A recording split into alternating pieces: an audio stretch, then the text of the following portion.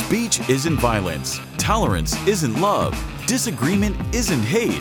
You're listening to Tactics with Caleb Colquitt. If you want to hear more, subscribe to him on YouTube, like him on Facebook, or follow him on Twitter at Tactics Radio.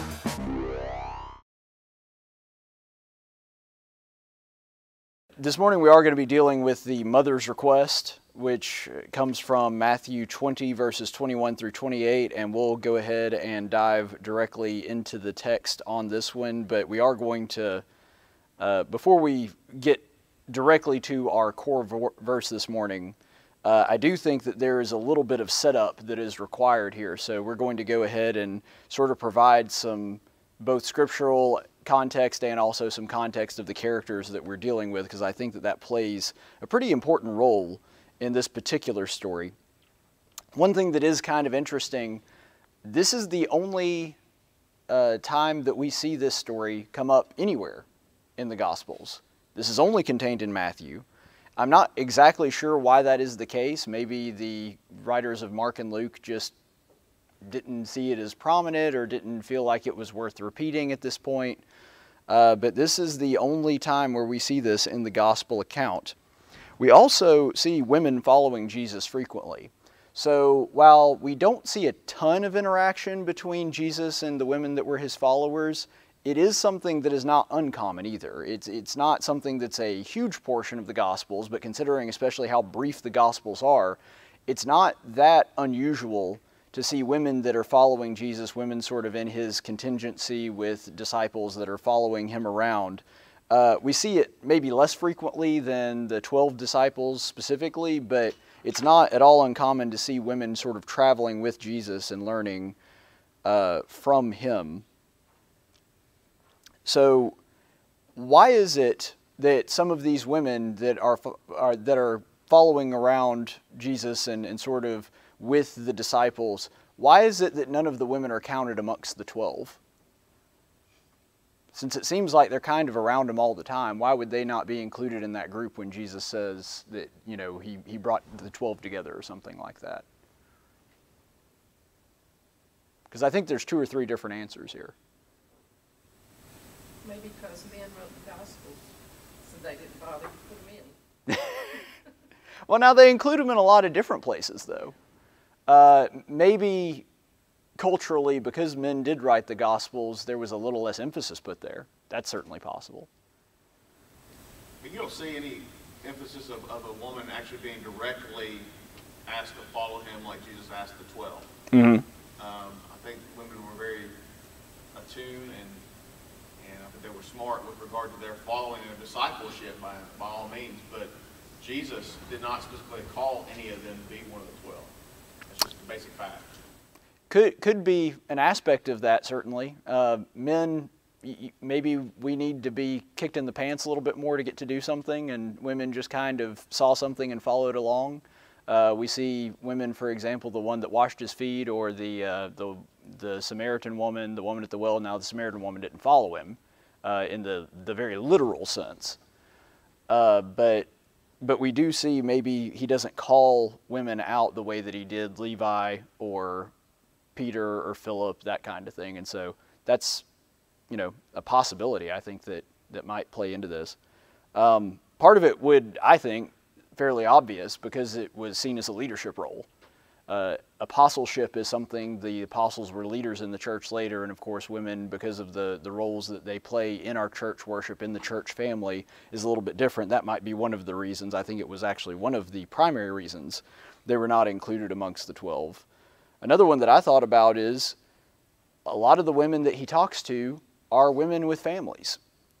Think about it. The women that we see following him most often would have been women that didn't have families. And so we have like Mary Magdalene, who had demons cast out. She probably had either lost her family ties or her family ties were not as strong as some of the other women he would encounter. And so maybe the reason with the woman we're going to look at today, the mother of James and John, maybe the reason that they were less apt to follow him all around Judea is because they had families to take care of.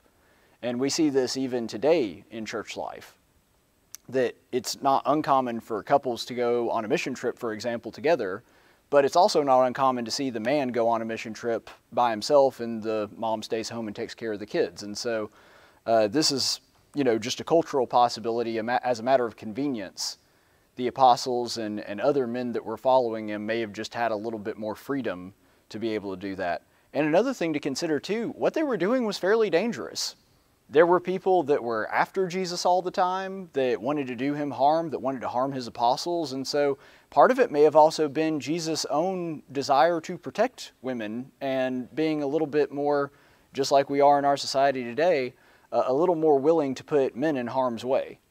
And so it's not that he wanted that, obviously, but he was maybe less willing to put a woman in harm's way in the same way that he would have Peter or James or Philip or one of the other apostles. So I think there's a number of different reasons we could look at that maybe Jesus chose his inner circle, the 12 disciples, the 12 apostles, as men only. And some of the people following him were whole families. This is another thing that we don't see as prominent throughout the gospel. Like, we don't see a family just traveling him the entire 3 years of his ministry. We don't really see that often, but it's not super bizarre to see whole families following him, to hear him teach for a little while, maybe just in the home city where they live, but they would follow him around to hear his teachings. An interesting question here in this episode, where is Zebedee? I think that that's one thing that the Bible doesn't really address in kind of the same way. It doesn't address, where's Joseph? We see Joseph when Jesus is a baby. We see Joseph when Jesus is 12, but we don't see him again. And we don't know what the reason is for that. The gospel writers don't give us any insight into that. Perhaps he's off somewhere. Perhaps he died. I think that that's probably the most likely scenario, that Joseph has passed away at some point in the years between Jesus being 12 years old and Jesus being 30. That seems to be the most likely one, especially when you consider that life expectancy was not incredibly high in this day and age. And perhaps that's what happened to Zebedee. Maybe Zebedee has passed and he's no longer with James and John and his wife. It's also possible that Zebedee is not a follower of Christ. And so maybe the mother and the sons bought into it, but the father still held to Jewish traditionalism, and so he's present, he's alive, he's just not here in the Gospels because he doesn't believe in Jesus. That's a possibility as well. So there's a number of different reasons why Zebedee might not be here. So with that being said, let's go ahead and look at the verses directly before the passage we're going to be looking at today, because I think that this does a really good job of setting us up for what we're going to be looking at here, because if we were to just look at the text, we might lose this sort of before context and what Jesus has just been talking about. So if somebody would volunteer to read Matthew 20, verses 17 through 19 for us. Now Jesus was going up to Jerusalem. On his way, he took the 12 aside and said to them, "We're going up to Jerusalem, and the Son of Man will be delivered over to the chief priests and the teachers of the law. They will condemn him to death and will hand him over to the Gentiles to be mocked and flogged and crucified. On the third day he'll be risen to life." Okay, so this little episode here where Jesus is telling them what's going to happen to them when they go up to Jerusalem, a couple things I want you to notice about this. First of all, it's very personal. This is just apparently the inner circle, which I find interesting, and so this is going to lead us to an interesting question. When it says that he took just the 12 aside by themselves, does it mean that the wife of Zebedee, James and John's mom, is she part of this conversation, or does she come up after the conversation? We don't really know. It could just be that, kind of like the 5,000, he's only counting the 12 disciples there, but their families were with them. I kind of get the inclination, though, from this passage that maybe she's not privy to this conversation, that Jesus is talking specifically to his 12, and then a very short time after this conversation takes place, the mother of James and John shows up. Also, this is the first time Jesus is very specific and plain spoken about what will happen to him, because we've seen him talk about it symbolically.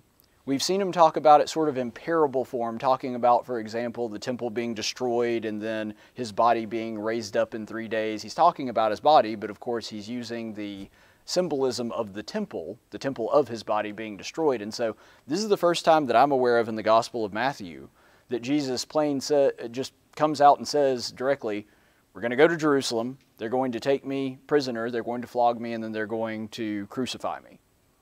I mean, there's not a lot of mystery left with that. He comes out and says it directly.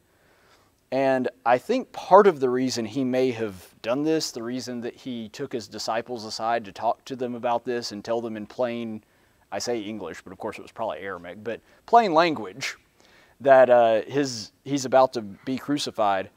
I think part of the reason he may have done that is because the apostles, and I don't mean to wag my finger or anything, because I'm not sure I would have done any better, but I don't think that they get it a lot of the times.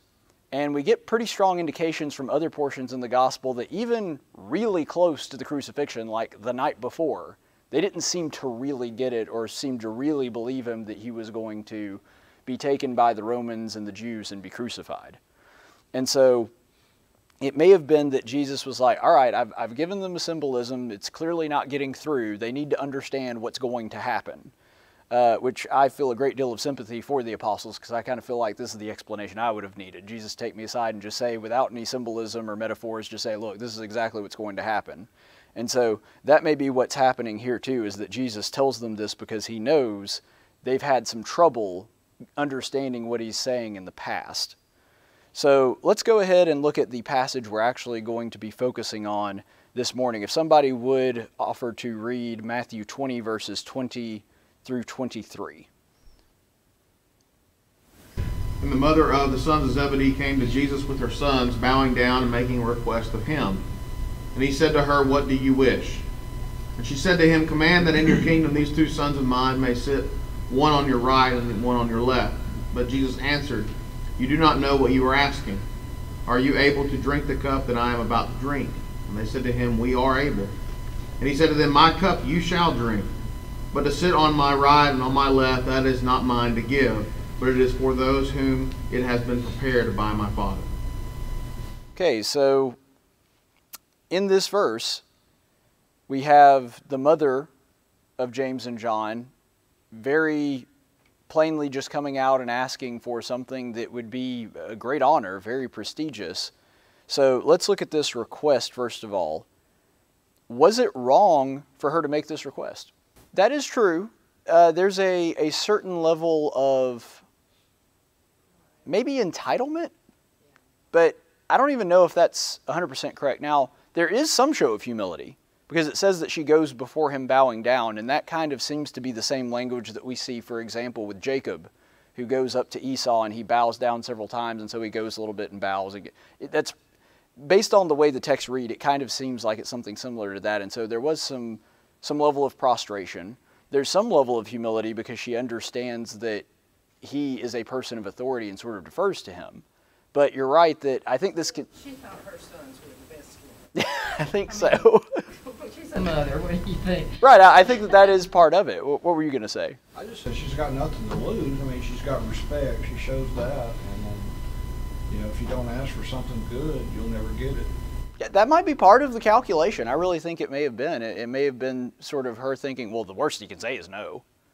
Which, I mean, may have very well been what she thought, is that, because this is late in Jesus' ministry. He's right before he's about to go to Jerusalem. So maybe like, okay, well, let's go ahead and sort this out and have this set so it's there in the future. I mean, like my dad used to say when I was going to job interviews, the worst they can say is no. And so don't be afraid to ask. And so maybe that was part of the thought process. I don't know. But this kind of goes to what you were saying. Moms tend to be the best and sometimes even unreasonable advocates for their children. I mean, I think that we've all seen aspects of this in moms before, and usually it's a good quality. I think God designed moms to be this way, to think highly of their children and encourage them, because, I mean, I can't speak for everybody, but in my mind it's like, well, if my mom doesn't think I can do it, like there's no hope for me to accomplish this, whatever it is, because she's my biggest cheerleader. And so I think that it might kind of be like that. I don't know if any of you in here are Seinfeld fans, but there's like this hilarious little back and forth between Jerry and his mom that he's talking about this guy that doesn't like him, and she goes, he doesn't like you. Like, she can't believe that there's some, and my favorite part is right afterward, she turns around to her husband's like, Morty, can you believe he doesn't like him? And Morty's just like, I can see it. Like, just the difference in moms and dads. I mean, generally that's how it is. And I think that it could be that what we're seeing here is a very human, very motherly side of the mother of James and John, is that she thinks, well, my sons have given an awful lot for the cause. They've been following Jesus around for 3 years now, and they've been very faithful. And I mean, John, he's part of the inner circle. He saw the transfiguration. Why shouldn't he be on the left and the right? And she seems to be a pretty proud advocate for that. And I don't think that that's necessarily a terrible thing. I think that that's part of, I hate to say programming, but just kind of the way that God made women, that they are supposed to think of their children and hold them in high esteem in that way. Heaven was still, like, it was hard. They didn't have the Bible and all the things that we know. And so heaven was probably like a different kind of concept for them. Like, they were coming from works. Like, you had all these works that you had to do to get to heaven.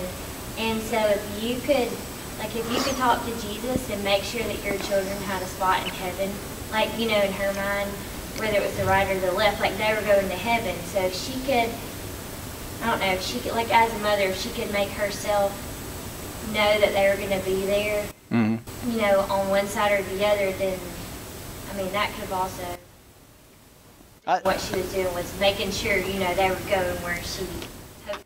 No, I think that's a good point. I mean, we sometimes forget when we're reading the Bible that we have the advantage of hindsight. Like, we can look back through all of Jesus' teachings and reflect on them and that kind of thing. She has been with Jesus, you know, on and off for some time. Her sons have been with him basically the whole time. But the point is, we have the ability to kind of go back and reflect and look at these things, and we've had a lifetime to study these things, whereas they've only been with Jesus for about 3 years now. And their concept of heaven, like you said, was still developing and still trying to understand how all of that worked. And so there may have been some misunderstanding. And the thing is, I think the point you bring up is good, because isn't that kind of how Jesus reacts to it too? Because Jesus is not afraid to scold people when they're wrong. I mean, he's actually pretty good at it. And he doesn't seem to do that here. So I think Jesus chalks this up more to ignorance than some kind of malice or some kind of internal problem that he has to address here. And no, go ahead. Even if he died and was raised up on the third day, in their mind it still could be an earthly kingdom. Yeah, it could have been. And that may have been more of the idea. I think that especially this late in the ministry, they're starting to get a better understanding of what he's talking about. But yeah, I agree. They could have had a much more worldly kingdom kind of mentality. I mean, there's even speculation, and I won't go into these theories here and now because it's beyond the scope of our study. There's speculation that the reason Judas betrayed Jesus was at least in part to try to prompt him to actually, you know, oppose Rome and that kind of thing. I don't know if that's true or not.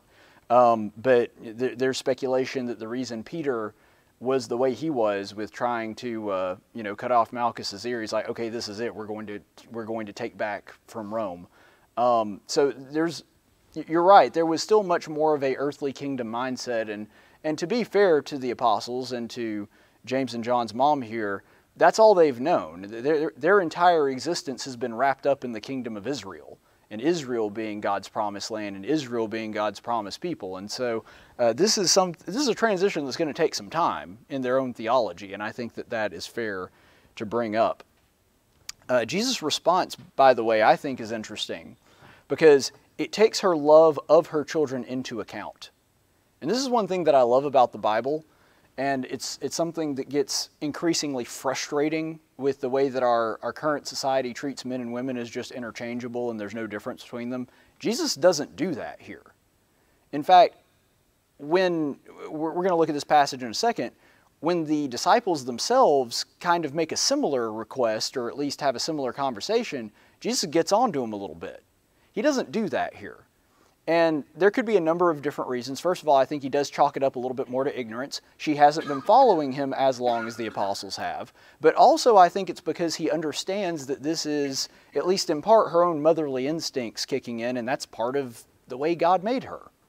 And so because of that, you notice that his response, telling her that she doesn't understand what she's asking, takes her motherly instincts to protect her children into account. It doesn't oppose it or say that that's a bad thing. It actually sort of exemplifies it and says, as a mother, believe me, you don't want your children to go through what I'm about to have to go through.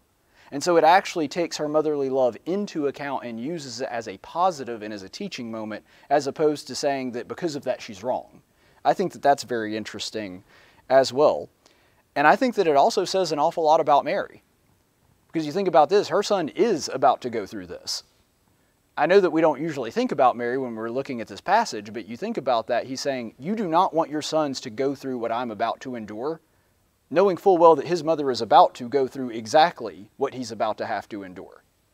And she's going to have to see that. And so I think it actually speaks quite a bit to his own mother's spirituality and her spiritual strength and endurance that she's going to have as she goes through this alongside Jesus. And was this her request, or did her sons put her up to it? I think that that's an interesting question here. What do you think? You think this is all coming out of their mom's head, or is this something that James and John asked her to ask him? Well, the scriptures kind of portray it as more of a joint venture. There is a parallel passage in Mark where it talks about James and John actually coming and asking these questions, and the mother's left out of that. Right. So because of that kind of comparison there and that similar passage, it seems to indicate that it was something that they all kind of had this mind to try and request. That it wasn't just solely on her shoulders. I think that's a possibility, and to be honest, I don't know what the right answer is here, because I could see it going either way. You're right, because of that parallel passage in Mark, I do kind of think of it as being something to where, okay, maybe they did that too, and that's separate, and this is the follow-up to that. Maybe they were even telling their mom about this, and she goes, well, why wouldn't he do... I mean, I don't know. That could be it. So maybe I'll do it for you. Right. Maybe that was the thinking. I don't know. And maybe since the response to that was sort of a lesson in humility, she's thinking, well, if I'm requesting it for somebody else, that's being humble. And so maybe this was part of the thought process. I don't know. I could also see it, and again, I'm not saying that this is what I necessarily think. I'm just saying it could be this. I could also see it going this way, too. I could see it being like, no, Mom, we've already asked him about that. Just don't bother. She's like, no, I'm going to ask. I mean, why not? I don't know. I could see that happening between them and their mom. And so I don't think there's a really good answer to this, but I do think that there is an aspect of that going on here. In verse 24, it says, and when the 10 heard it, they were indignant at the two brothers. Mm-hmm. Not at the mom, at the brothers. I noticed that as well. We're actually going to get to that in a second, but you're right. That might be part of the calculation here, is that, okay, we know his mom was saying it, but really it was them. Maybe. And like John was saying, there's another passage seemingly at a different time where the mother is not part of this, and so this may have been something like they've been traveling together for 3 years now. They know that this is not like something past what James and John would have requested, and also, it's kind of hard to get mad at someone's mom. And I don't know, maybe that's why she was the one that made the request. I'm not sure. But anyway, I think that this is all interesting to look at. So let's actually look at a different passage that happens not too long before this, just a couple of chapters earlier in Matthew 18, verses 1 through 6. And if somebody would go ahead and look that up and read this verse for us. At the same time came the disciples unto Jesus, saying, Who is the greatest in the kingdom of heaven? And Jesus called a little child unto him, and set him in the midst of them, and said, Verily I say unto you, except you be converted, and become as little children, ye shall not enter into the kingdom of heaven. Whosoever therefore shall humble himself as this little child, the same is the greatest in the kingdom of heaven. And whoso shall receive one such little child in my name, receiveth me. But whoso shall offend one of these little ones which believe in me, it would be better for him that a millstone were hanged about his neck, and that he was drowned in the depth of the sea. Now you notice here that Jesus' response to the disciples, as I alluded to earlier, a little bit harsher than it is toward their mom. And we looked at several different reasons why that may be the case. The ultimate reaction, as we're going to see in the next passage, is going to be very similar, or at least along similar lines. But the point is, I could see James and John sort of egging their mom on to do this, but I could also see the opposite from this verse as well. I could also see it as like, no, Mom, we've already asked him about that. We've already been through that. Don't get Jesus mad at us again. I don't know. I don't know how those conversations went. I think that that's an interesting thing to contemplate. But the point is, it may very well have been that she was acting of her own volition just because this is something that the apostles had already asked about themselves. And so maybe that was the case here. And it's also possible that the wife of Zebedee is not present when this lesson happens. And so they're going to get a little bit of a repeat because she wasn't here for that lesson and she didn't know about it earlier, and that's the reason that this takes place. I'm not sure. But the point is, the apostles at this point probably should have foreseen this outcome if this were the case. And, you know, to their credit, I think we also need to remember that John is pretty loyal to Jesus. I mean, he's the only apostle we know for a fact was at the crucifixion. And so he's part of the inner circle. He writes the Gospel of John. He's present for the Transfiguration. And so there's reason for the mother to see this as a reasonable request, I guess, is the way to look at this. So let's look at Jesus' response here and the way he reacts to it. Did James and John really mean their answer? Because let's also remember the context here. What just happened is Jesus said, this is what's going to happen. I'm going to go into Jerusalem. I'm going to be captured, flogged, and crucified. That happens directly before this passage. And so he says, are your sons able to drink of the cup I'm about to drink of? And they say, we are. Do you think they meant it? Do you think they were speaking in ignorance? Or do you think that they were 100% sincere? I think they were sincere. Any other thoughts? I think they were sincere in the moment. Just like Peter was sincere in the moment. I was going to say sincerely ignorant. Yeah, I think that's a good way of putting it. Sincerely ignorant. That's a good way to just. That's such a lawyer response. Just combine both answers. Exactly. But, cover all angles. Exactly. But I think in the moment, yeah, they believed that they could do just what Jesus said. All right, this is what I'm about to do. Can you handle it? And, oh yeah, sure. Just like what Peter said. Yeah, I'm not going. I would die before I would deny you. Right. I don't think Jesus implies, nor does the Scripture imply, that Peter was in any way insincere when he made that proclamation. That's exactly right. And I don't think they're insincere here either. I don't think so. Jesus, I think if they were insincere, would probably call them out on that. Remember, he sees into the hearts of men. And so if there was some insincerity here, you would think that he would say something, but he kind of says the opposite, doesn't he? He says that they're going to partake of this cup. Whether they're ignorant or not, they're going to experience it. That's right. And that's going to be the bottom line. So. Right. Yeah, I think that that's absolutely correct. I think that maybe they got it. Like maybe they were the two disciples that understood that they would have to die to become a part of this kingdom, because in verse 24, when you see the 10 heard it, it says Jesus called them to him. I don't know if that's just the 10 or if it's the whole 12, but he could have explained to the 10, hey, you're going to have to be a servant to be a leader, right? James and John get this. They're not really asking to be in charge of you, right? Or to lord over you or have authority over you. They get that they're going to have to die in order to serve. I had not considered that angle, but it may be correct. It may have been that James and John understood it and the others didn't. And since you brought up the 10, remember this. Who's writing this? Matthew. He's one of the 10. And so I find it interesting that John does not record this episode in his gospel, but Matthew does, despite him being, quote unquote, on the other side of it. And so I find that really interesting as well. And so Matthew was part of this group. That's a very interesting thought. I don't think I've ever thought about that either, but I think that could be the case just because he just, like you said, he plainly laid it out there for them. Right. He doesn't leave any mystery in the lead up to this. John could have gotten it. And they really could have understood it, and the other ones would think, well, they're angry and upset with them, but for the wrong reason. Again, it goes back to humility. You know, I think I've always portrayed or thought that James and John are still a little spiritually ignorant. They don't really catch it necessarily here, but they actually, maybe they do. And it could be that they're spiritually ignorant, but not quite as much as the other 10. And so they're a little further down the road, but they're not quite there yet. That's also possible. And maybe that plays to Holly's point. I don't think you see later passages in Matthew, you see they're still not getting the whole picture. Yeah. I mean, you know, when you think about like in the garden, you know, Peter's chopping off ears.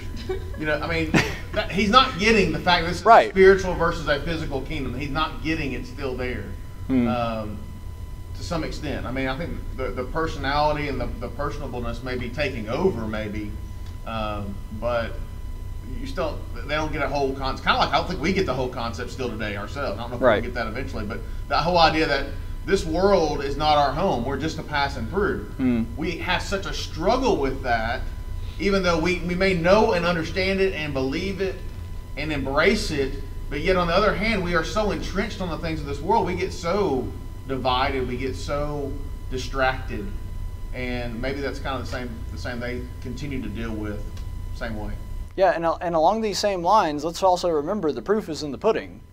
Who abandoned Jesus? Peter. Who didn't abandon Jesus? John. Right, he's there with his mother. And so... And it's just interesting that Jesus says to the mom, you don't know what you're asking. Then turns to the brothers, are you able to drink this cup? And they say, we are. And he says, you'll drink it.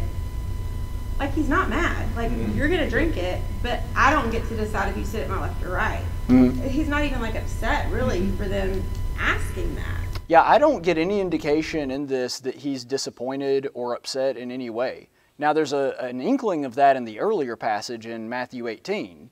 Not necessarily mad, but certainly using it as a teaching moment to help them understand that their mindset is wrong. But we don't really get that indication in this passage, and I think that that's very interesting. I think that they understood the physical side of the cup. I do. I think based on the context, based on everything that we've read so far, I think they got when Jesus said, are you able to take of this cup? I think they understood what that meant.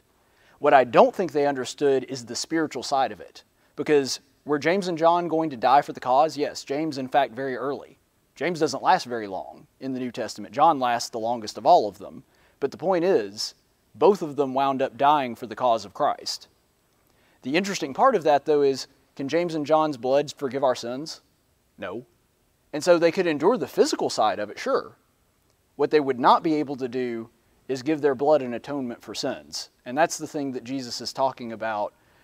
That would make them worthy of sitting at his right and his left hand. And I think that that's what he's saying here, is that what you're asking is not something I am able to give. If they could drink of my cup in the full way, in other words, the ability to live a sinless life and then give their life over as an atonement, then that would be something they would have earned. But the point is they didn't do that, and they can't earn that. And that's the lesson that I think he's trying to get at here. Let's go ahead and read Mark 3:13 through 17. And he went up on the mountain and called to him those whom he desired, and they came to him. And he appointed 12, whom he also named apostles, so that they might be with him, and he might send them out to preach and have authority to cast out demons. He appointed the 12, Simon, to whom he gave the name Peter, James the son of Zebedee, and John the brother of James, to whom he gave the name Boanerges, that is, son of thunder. So this is a designation Jesus himself gives to these brothers. I think that that is not insignificant. When we think about the sons of thunder, at least, I kind of always thought of it before really studying this passage that it was more like a nickname that was sort of drummed up and then later kind of stuck. But no, this is something that Jesus himself gives them that designation. I think it, first of all, is by far the coolest nickname in the entirety of Scripture. But second of all, I do think that it reflects the kind of zeal and passion that they have, because you wouldn't refer to somebody in this way unless there's a good bit of that. And what's the thing about lightning? It is powerful, it is strong, it is something that you want to avoid when it's raging, and also it's kind of indiscriminate. That's part of the problem with lightning. It doesn't always hit, sometimes it hits something it should, sometimes it hits something it shouldn't. And so I think that there's a kind of zeal and a kind of passion going along with these two brothers, and that's part of what makes them who they are. A real quick passage from Luke 9, verses 52 through 56. And he sent messengers on ahead of him, and they went and entered a village of the Samaritans to make arrangements for him. And they did not receive him because he was traveling towards Jerusalem. When the disciples, James and John, saw this, they said, "Lord, do you want us to command fire to come down from heaven and consume them?" But he turned and rebuked them, and they went on their village. Is it 9:45 already? Okay. I was about to say, I was like, that seemed a little early. Okay, I got you. All right, good. So anyway, this is, I think, a pretty good display of the personalities of James and John. And of course, he rebukes them here, and he is upset with them. It says that plainly in the Scripture. But I do think that it sort of puts on display the kind of people that James and John were, is that they are so loyal and so passionate that when they see disloyalty in someone else, they think that that's time for divine judgment to come on down. Now, they were incorrect in this, but I think it displays why they have this nickname and kind of the reason that they are the way that they are in this story that we're looking at as well. So, with all that being said, actually, I think we'll go ahead and look at this. I think by telling them that he lacked the authority to grant this request, he's modeling humility in himself, right? He's saying, I don't even have the authority to give you that. And if Jesus himself is saying to them, that's above my pay grade, I think that that is an instructional tool for them and their mother as well, saying, yeah, a little bit more humility would be in order here. Again, I don't think he's scolding. I don't think he's furious. I think that, like we've talked about before, there's a measure of ignorance that plays into this, and Jesus recognizes this. But I do think what he is doing is he is acting himself as an example for the mindset that they should have and they should react to, trying to explain to them that this is something that is beyond even my authority to grant. And I believe that the application of Matthew 18, 1 through 6 applies here too, that he's saying the same thing about we should try to be humble, we should try to be a little bit more submissive. And it's less about, you should try to be more humble. I don't think that that's, plainly what he's saying. That's why in the earlier passage, he uses the example of a child. He's saying, approach matters in this way with this line of thinking, and then you won't have to worry about, quote unquote, trying to be humble later. And I think that that's the same kind of thing that we're about to see in this next passage that we're looking at. And so if somebody would quickly read Matthew 20, 24 through 28.